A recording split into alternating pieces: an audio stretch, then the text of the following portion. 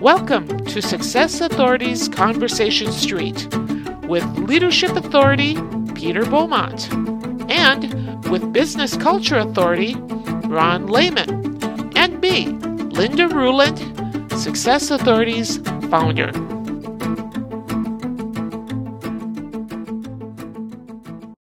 There's some people that are a lot more intentional and start things with a plan that they want to grow a bigger company. Takes probably both a certain amount of maybe experience and mindset to start with, or parents that have helped get the ball rolling, so you're not starting at home plate, that you're already on second or third base. Yeah, exactly. Yeah. Or out. So, Dave, this is the guy we were telling you about. Uh-oh. I hate to think what it was that you were talking about. We'll press on. It'll come up, I'm sure. So what I'd like to do first, Dave, is you to give Peter and Ron especially a brief bio, how you arrived where you are today and what you're doing today versus how you got into business in the first place. And we'll keep it short and sweet so we can move into the meaty questions and conversations that this episode is going to fulfill. Okay, great. Yeah. I guess I was fortunate to grow up on a farm, and my dad approached things more from a business standpoint, whether I realized it at the time or not. I was one of seven, and the oldest, so he persuaded us that farming wasn't the best option. So I have got a mechanical engineering degree, but pretty quickly moved into the business side by getting an MBA. Worked at the GM financial staff for probably 3 or 4 years, enough to see there might be some issues there that weren't being attended to. Was fortunate that I had a connection with Hewlett Packard and basically used that connection and found an opening in San Diego at one of their divisions that actually had some value on mechanical engineering. Spent close to 10 years there with a division that provided, initially it was pen plotters, but then grew into more raster devices for computer-aided design systems. So it was HP was a great company, but my wife and I wanted to return to the Midwest to raise our kids in civilization, as I tell people. So we moved back to the Midwest and ended up settling in Indiana, where we owned the largest independent bookstore in Indiana for about 10 years. Concluded competing with Amazon wasn't the best long-term strategy. So I moved into the merger and acquisition world and have done that the last 20 years now. But Dave, when people come to you to talk about a possible merger acquisition, what are the driving forces that bring them to that decision that they need to get your help? Okay. There are two groups I work with. One are those that are looking to sell, and those are typically older owners that might be in their 50s, but more likely in their 60s or maybe even early 70s, and conclude that it's time to move on. Often, if they're easily half of businesses or family businesses, but often the kids aren't interested in mom and dad's business for a long list of reasons. The other group I work with, they're younger owners, probably in the 45, maybe 50 age group, that are looking to grow partially by acquisition. They have the benefit of probably having 20 years to benefit from an acquisition before they move into that first group, potentially looking to sell or possibly having their kids get involved. Mm-hmm. And when these clients come to you, how do you describe the differences? If they come to you and say, well, we need a growth strategy, how do you describe the differences between or the opportunities between a merger versus an acquisition? Most of what I'm doing, I would call probably an acquisition, that there's one clear buyer that's buying the company, and typically the prior owner is looking to exit. So what I do would be 99% falls into the acquisition category. A merger kind of implies a joining of equals, and I can't think of a case where I've actually been involved with that. So it's all on the acquisition side. Those numbers are probably fairly close to reality, even when organizations call it a merger. There's almost always one group that's a little bit more more equal than the other, and what may be portrayed as a merger usually ends up looking more like an acquisition. Yeah, it's hard to have more than one chief in the kitchen. Yeah. Unless it's a much bigger organization where there's room for that, or something is going to operate maybe as almost a separate subsidiary, that lends itself. But if they're very closely tied together, typically one group is going to kind of win out over the other, and not through any necessarily malicious intent, but just kind of through the reality that people are more comfortable with those that they know the best. And Dave, how often when you do evaluation for a company, do the owners meet you with some surprise in terms of what you project or calculate versus what they thought their company was worth? That's a good question. I haven't necessarily thought of a percentage, but part of what I try to do is educate the owners to show them how a valuation is developed, so they understand that this isn't just a number pulled out of the air, but it's based on what's there are a couple of different metrics. There can be a sales metric, but the more useful ones are profit based. So basically, this is I compare it to activity versus accomplishment. Profit is the accomplishment, and it's important that it be sustained. Buyers, the perception of risk is vastly different whether you're a buyer or a seller. A seller sees no risk at all. A buyer often can see all kinds of risk.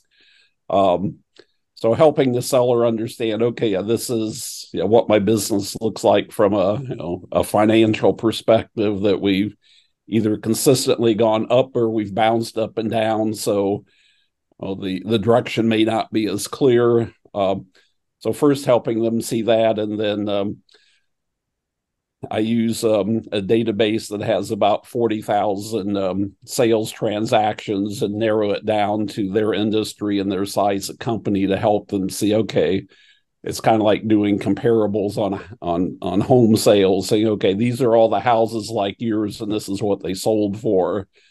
So that I found that helps a lot, that if the owners kind of understand, this is the basis. But there's still there's the standing joke that with the owners that see all the potential that, a new owner could do all these things. For the buyer, or those of us that are helping with selling the business, the thought always crosses our mind, if it was so easy to do, then you should have done it and you would have gotten benefit from it. Again, it's always easier to think you can do certain things than to actually accomplish those. Where people approach you, are they really in the right mindset to move a company forward? And how do you bring them along with that process, or even determine if they're ready to sell? I'm wondering even if they always are. Okay. Well, one good sign is if they're crying in my office, they're probably not ready to sell, which has happened a few times. One helpful thing is if the seller has thought through, what is it that I want to do in the next stage of my life, whether it's grandkids or traveling. For those that want to play golf, that usually lasts for a month or two maybe, and they get bored. But if someone's done some serious thinking, Sometimes people have had health issues, and it dawns on them that I'm not actually going to live forever. Many owners don't necessarily come to that realization. But if someone has thought through what they want to do next so that they're going to something versus just leaving, what they may have spent 20 or 30 years doing, that makes me a lot more confident that they're really going to move ahead and not get a good offer and then decide, well, I don't really want to sell. Part of my job is to not waste other people's time by making sure that the seller really is at that point, and that they've also talked to the other people that get impacted by the sale, whether it's their spouse or other family members, whatever. You want everyone on the same page and ready to move ahead. And to a certain extent, the employees too, I would imagine, because tend to be a lot of fear in those situations that sometimes is fact-based and sometimes isn't. Yeah, the challenge with employees, they remember all the bad stories they've heard. So with the size deals that I do, usually it's best not to inform the employees until things are pretty much done. Typically, there might be a couple higher level people that are important to the transaction, but it's really hard to reinsure the employees that, hey, everything's going to be wonderful, because they remember all the stories they've heard from their buddies that, such and such company got sold and they were told that everyone would have a job, and that's not what happened. Even though those might be the minority of cases, those are the situations that get talked about by far the most. And in some ways, it's almost unfair to the employees because the deal isn't done till it's done. There are all kinds of issues that can come up that can derail something that looks like it's should be smooth sailing. There can be financing issues, or something's changed in the business, or the buyers had a change in their situation. So in general, most of the deals I'm involved with, strongly advise the sellers not to talk to the employees until something's really definitive. And it's also important to ideally have the buyer be one of the first parties that talk to the employees as well. And everything that they, all their actions are much more important than their words to reinforce that.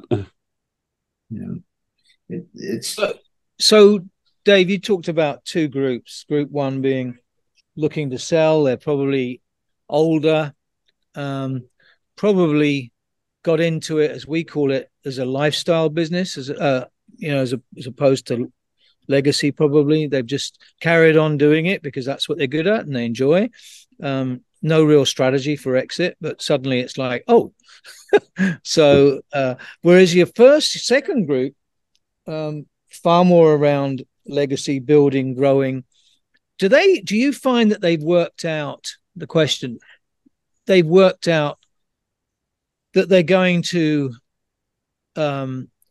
purchase based on what they're already doing, so vertically integrate, if you like, or are they trying to diversify?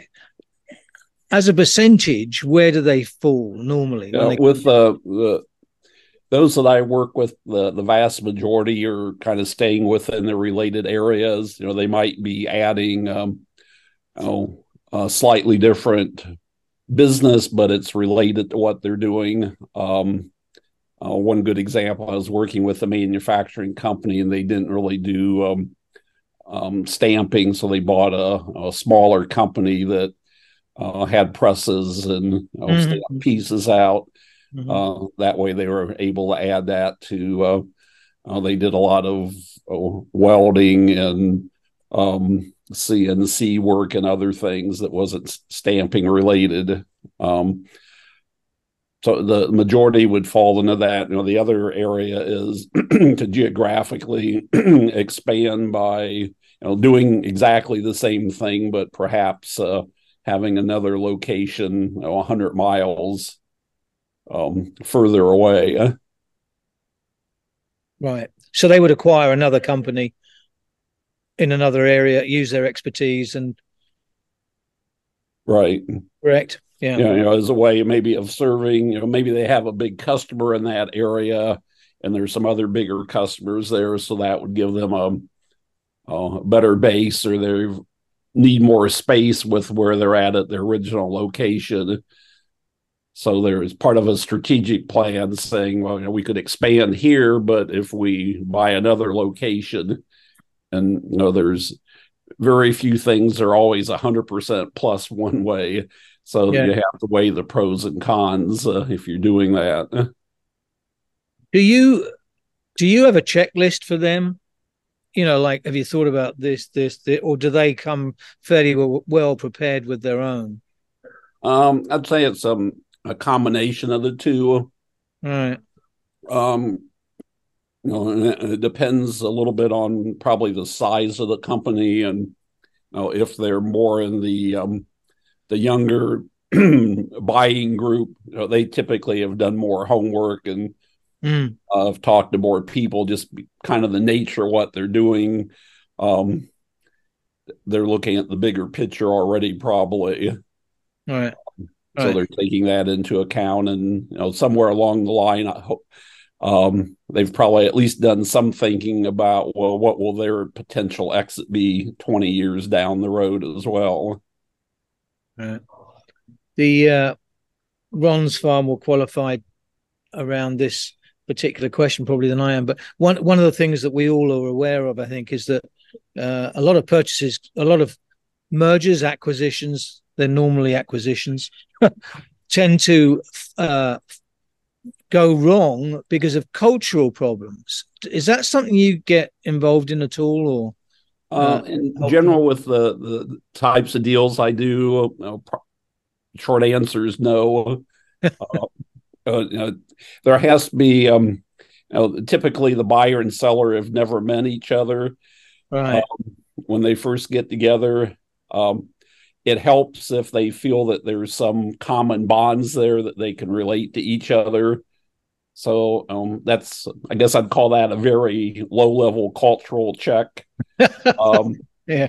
Meeting some of the employees potentially.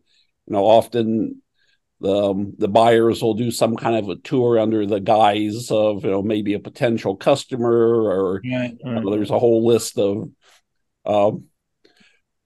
fake identities, if you want to view it, that you have to come up with, because employees are smart enough to see visitors, and sometimes it seems as if they don't have enough to do, that they have to generate rumors. So you need to make it easy so that those rumors don't go anywhere, that this looks like a natural thing that's happening here. But in those tours as well, the buyers typically meet some of the key staff people, and that gives them some sense.